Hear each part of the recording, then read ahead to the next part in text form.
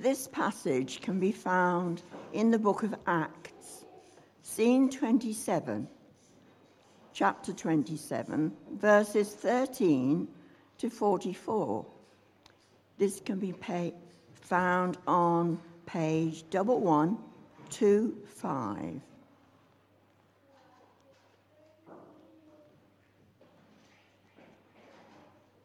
When a gentle south wind began to blow, they saw their opportunity. So they weighed anchor and sailed along the shore of Crete. Before very long, a wind of hurricane force, called the northeaster, swept down from the island. The ship was caught by the storm and could not head into the wind. So we gave way to it and were driven along. As we passed to the lee of a small island called Cauda, we were hardly able to make the lifeboat secure. So the men hoisted it aboard. Then they passed ropes under the ship itself to hold it together. Because they were afraid they would run aground on the sandbars of Syrtis, they lowered the sea anchor and let the ship be driven along. We took such a violent battering from the storm that the next day they began to throw the cargo overboard. On the third day, they threw the ship's tackle overboard with their own hands. When neither sun nor stars appeared for many days and the storm continued raging, we finally gave up all hope of being saved. After they had gone a long time without food, Paul stood up before them and said, "Men, you should have taken my advice not to sail from Crete. Then you would have been spared. You would have spared yourselves this damage and loss. But now I urge you to keep up your courage, because not one of you will be lost. Only the ship will be destroyed." Last night, an angel of the God to whom I belong and whom I serve stood beside me and said, "Do not be afraid, Paul. You must stand trial before Caesar, and God has graciously given you the lives of all who sail with you. So keep up your courage, men, for I have faith in God that it will happen just as he told me. Nevertheless, we must run aground on some island."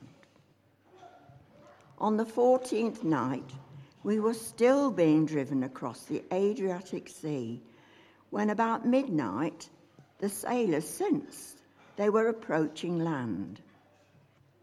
They took soundings and found that the water was 120 feet deep. A short time later, they took soundings again and found it was 90 feet deep. Fearing that we would be dashed against the rocks, they dropped 4 anchors from the stern and prayed for daylight. In an attempt to escape from the ship, the sailors let the lifeboat down into the sea, pretending they were going to lower some anchors from the bow. Then Paul said to the centurion and the soldiers, "Unless these men stay with the ship, you cannot be saved." So the soldiers cut the ropes that held the lifeboat and let it drift away. Just before dawn, Paul urged them all to eat. "For the last 14 days, he said, you have been in constant suspense and have gone without food. You haven't eaten anything. Now I urge you to take some food. You need it to survive. Not one of you will lose a single hair from his head." After he said this, he took some bread and gave thanks to God in front of them all. Then he broke it and began to eat. They were all encouraged and ate some food themselves. Altogether, there were 276 of us on board. When they had eaten as much as they wanted, they lightened the ship by throwing the grain into the sea. When daylight came, they did not recognize the land, but they saw a bay with a sandy beach, where they decided to run the ship aground if they could. Cutting loose the anchors, they left them in the sea and at the same time untied the ropes that held the rudders. Then they hoisted the foresail to the wind and made for the beach. But the ship struck a sandbar and ran aground. The bow stuck fast and would not move, and the stern was broken to pieces by the pounding of the surf. The soldiers planned to kill the prisoners to prevent any of them from swimming away and escaping. But the centurion, wanting to spare Paul's life, and kept them from carrying out their plan. He ordered those who could swim to jump overboard first and get to land. The rest were to get there on planks or on other pieces of the ship. In this way, everyone reached land safely. This is the word of the Lord. Thanks be to God. This one? Yeah. Thanks be to God indeed, and thank you for reading. That is such a exciting story, and there's no way that you can only read a bit of it. I'm sure that the sailors, when they were drifting around in the Adriatic Sea, asked themselves, "Are we nearly there yet?" Don't know if they quite knew where there was at that point, and they were just hoping that there was somewhere. And another question that they might have asked themselves was, where is God in this? You should all have got, or most of you will have got on your pews a picture. It's not "Where's Wally?" It's "Where's Jesus?" If we can stick it up on the screen for those, there's a few pews that didn't get one. If we can stick one up on the screen. Now, don't worry, we're not going to wait here while we all try and figure out where Jesus is. Has anyone found Jesus? I mean, in this picture. First of all, has anyone found Jesus? Oh dear, I'm a bit worried about that response. Has anyone found Jesus? Yay! Now, in this picture, has anyone found Jesus? Anyone? He's got a purple coat, he's got a beard, and a halo that's very hard to see. Is he in the boat? Well, let's see. Can we see the next slide? Yeah! There's Jesus. Jesus is in the boat. It is so easy for us to find ourselves in circumstances where we're saying, "Where is Jesus?" When we look at the state of the world, when we look at newspapers, when we look at the commitments that are or aren't being made at climate summits, when we look at the times of trouble in our own lives, and we see things just not working out the way that we hoped, we might find ourselves asking that question, where is Jesus? Is God causing these terrible things to happen? Are my circumstances some sort of terrible punishment? Or is this all part of God's plan? Because if it's punishment, it seems very cruel. And if it's God's plan, then I'm frankly very infuriated. Where is God when all of our certainties come falling apart? And don't worry, if you're asking these questions, you are in very, very good company indeed, because Jesus on the cross asked, my God, why have you forsaken me?"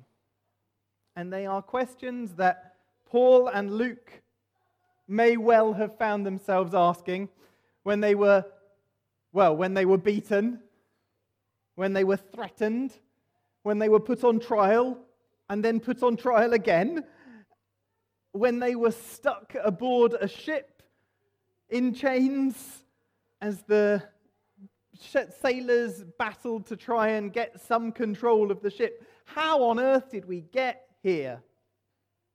It's a really exciting passage because they set sail at this dangerous time of year. And the sailors hadn't listened to Paul. Why should they? He was just a prisoner. Although the interesting truth is that by this point, he was a very experienced traveler. He had probably done, someone worked it out, not me, someone worked out that he's probably traveled about 3,500 miles at sea by this point in Acts. But the sailors don't know that. Instead, they set sail and they found themselves caught in this terrible storm. And they're doing everything that they can to regain control of the boat. They're chucking stuff off the side of the boat. They're hauling the rigging off, which usually you'd think the rigging's probably quite important. They're pulling in the lifeboat, which they're sort of dragging along behind them. And then they're lowering the sea anchor.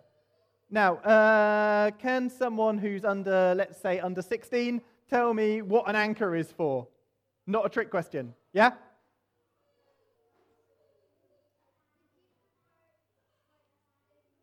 Yeah, to keep the boat where it is. It's just a big thing with some spikes on it that you chuck in the water, and when you don't want the boat to move, you chuck it into the water. Now, this anchor, this sea anchor, wasn't just like a normal anchor that you lower and you sit there. This is like a huge stone and steel thing that they would push. They'd push it off the boat, and it would go into the sea, and it would drag in the water and maybe on the bottom on the seabed. And it would just be doing everything they could to try and slow the boat down or get some control of the boat. And there was no getting it back. Once you've chucked it off, it's far too heavy to pull back. So they just had to cut it off and, that was it. They had one shot at using the sea anchor. This is just a picture of them, people in desperation, in absolute crisis. They're trying everything they can. They are willing to sacrifice all of those things which usually protect them for the sake of an uncertain end. So I've taken my theological training and I've done an analysis of this text. I've done some exegesis and looked at the Greek and I've examined the historical context. And here's the deep theological insight that I can tell you from this passage. Sometimes the Christian life isn't all plain sailing. Seems fairly obvious now I say it. Being called to follow Jesus doesn't make us immune to hardship. It doesn't even always make sense of our suffering. And there are some churches out there who will tell us that if we just believe the right things, if we say the right prayers, if we give money to the right people, then our lives will be easier. And it's just not true. It's not true for us, and it wasn't true for Paul and for Luke. Sometimes life is hard.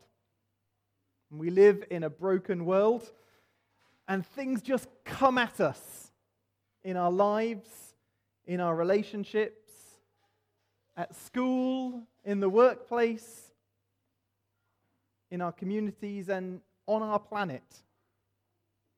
For those of us who are heading out in mission, whether it's in Thurmaston or in Netherhall or anywhere else, things will be rocky at times. We will run into difficulties. We will not be able to find the person with the keys to open the school hall when we need it. We will not have the people that we need when we need them. We will have the people we need, but we will find that they are falling out with one another. Or people's lives will just become difficult and complicated, and we will feel like we're in the middle of a storm. There is no escaping that things are not always as they should be. The storm isn't always calmed. And we get carried in all sorts of directions that we didn't hope or plan for. And as we go, we might find ourselves shedding all sorts of baggage just to stay afloat. And we become more and more vulnerable to the storm in the hope that sooner or later we will find land. And like the crew of the ship, we may give up all hope of being saved. It's interesting that an anchor was an image that was used by Christians in the early church and is still used around the world.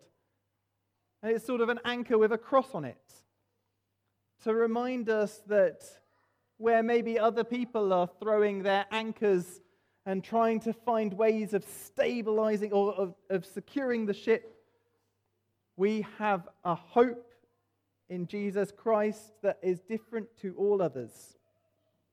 And my hope and my prayer is that, like Paul, we will be anchored in that hope, which knows that it's not looking to be saved because it already has been saved, and it's going to sustain us through even the stormiest of circumstances.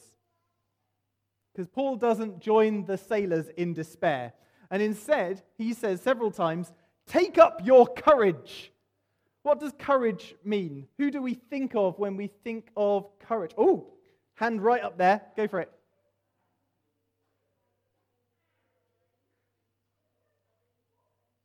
Being brave and keeping going. Yeah. Who do we think of when we think of courage? I've got some pictures to put up on the screen. Can we have them? Here's some people. Can anyone tell me who these people are? Ooh. Hands up. Yes. Yeah, Rosa Parks. Good work. That's the one on the top left. Who else have we got? Oh. Nelson Mandela. Thank you. We all know it. Who's the one on the bottom left? Yeah? Bottom left. Greta Thunberg. And then who's this guy? Here on the right. I can't get my left and right today. Who's this guy? Yeah, William Wilberforce. So these are people who have stood up for the things they believe in. We've got some more here that might appeal to you if you're thinking about the Bible. Next slide, please. These are people who are in that song in all through history. We've got David and Goliath, and we've got Daniel in the lion's den. And there was a writer called Ernest Hemingway. Some of you may have heard of him. And he called courage grace under pressure. Grace under pressure. What does Paul do in the middle of all of this pressure? He takes some bread, he breaks the bread, he gives thanks, he breaks it. He says grace. Here, with the boat drifting and the storm raging, Paul literally says grace under pressure. He gives thanks. He gives thanks for the food they've got. He compels everyone to eat because they've just been running on adrenaline. And he recognizes that they won't make it if they don't take care of themselves. So we could split hairs about what Paul is doing there. Is he just feeding everyone and being a little bit bold about praying in public? Is it communion? Well, it's certainly not a 1045 communion because, all of the people there are guards and prisoners, most of whom would have worshipped pagan gods. But I have no doubt that Luke chose these words for a reason. He took some bread. He gave thanks to God in front of them all, and he broke it. Because Luke had written exactly those words once before. Back in Luke 22:19, Jesus says those words at the Last Supper. So in among the turmoil, surrounded by uncertainty and anxiety, is this moment of grace when Paul points to Jesus.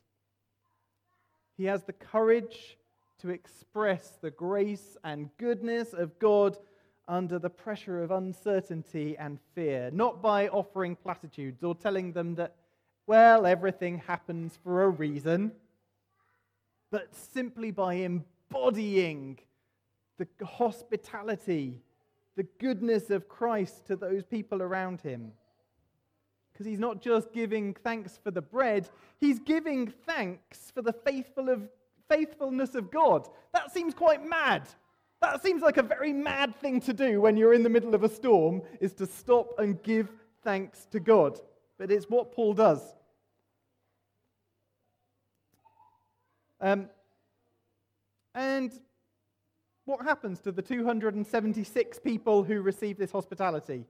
They are encouraged. They are given courage.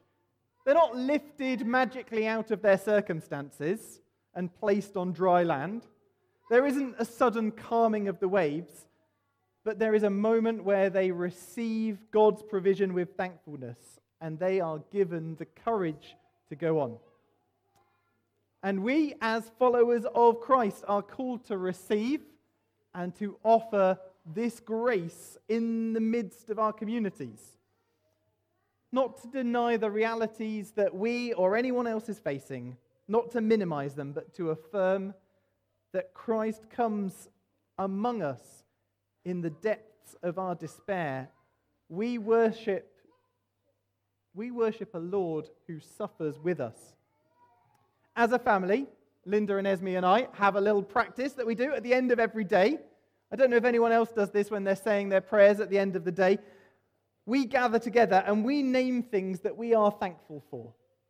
And sometimes it's really significant things, like someone who has recovered from illness, or maybe from seeing family that we haven't seen for a long time.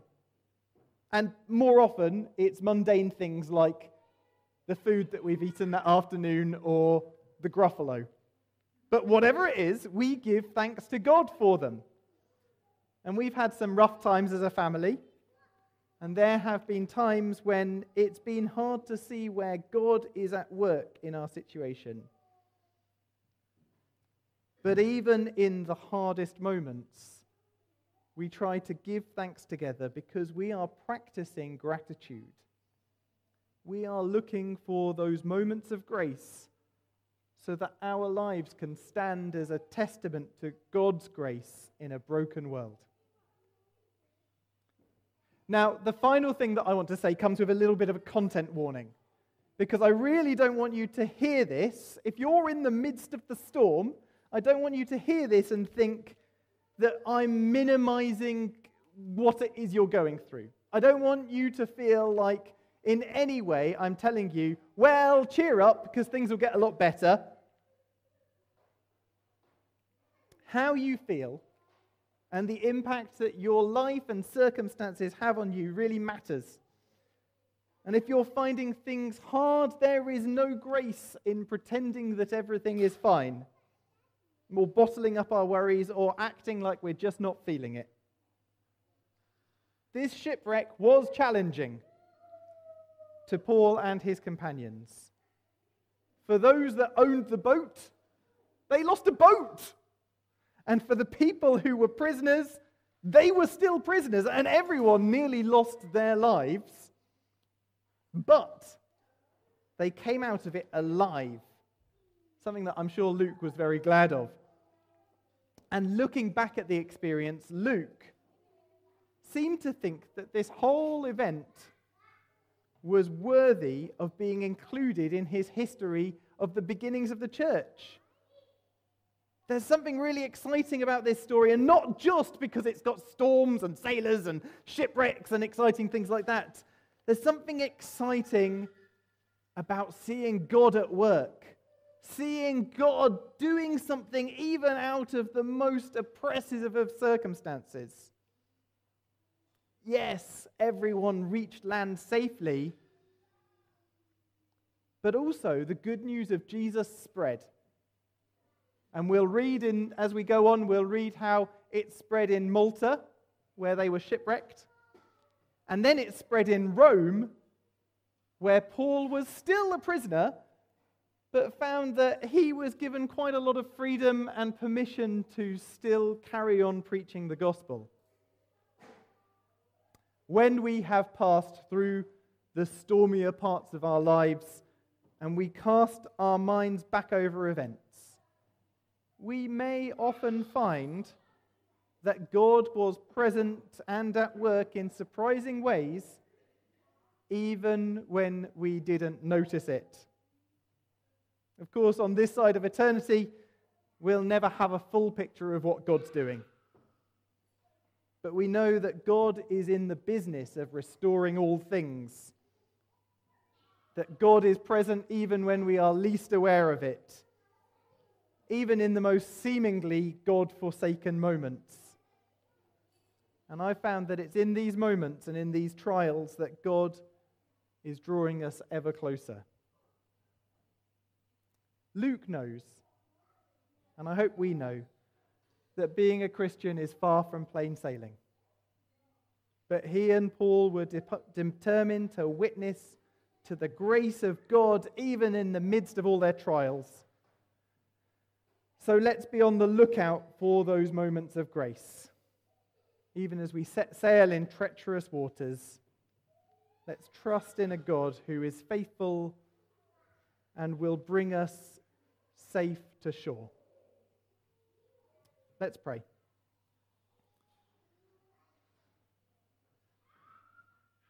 Lord God, we give you thanks that even in the hardest times you are present with us. Even when we can't see where you are with us. And that by your grace, you are restoring all things to yourself and working to fulfill your purposes. Be with us no matter what storms we are facing. And help us to see your goodness at work as we cast our minds back over the events that we have experienced. Be with us all in Jesus' name. Amen.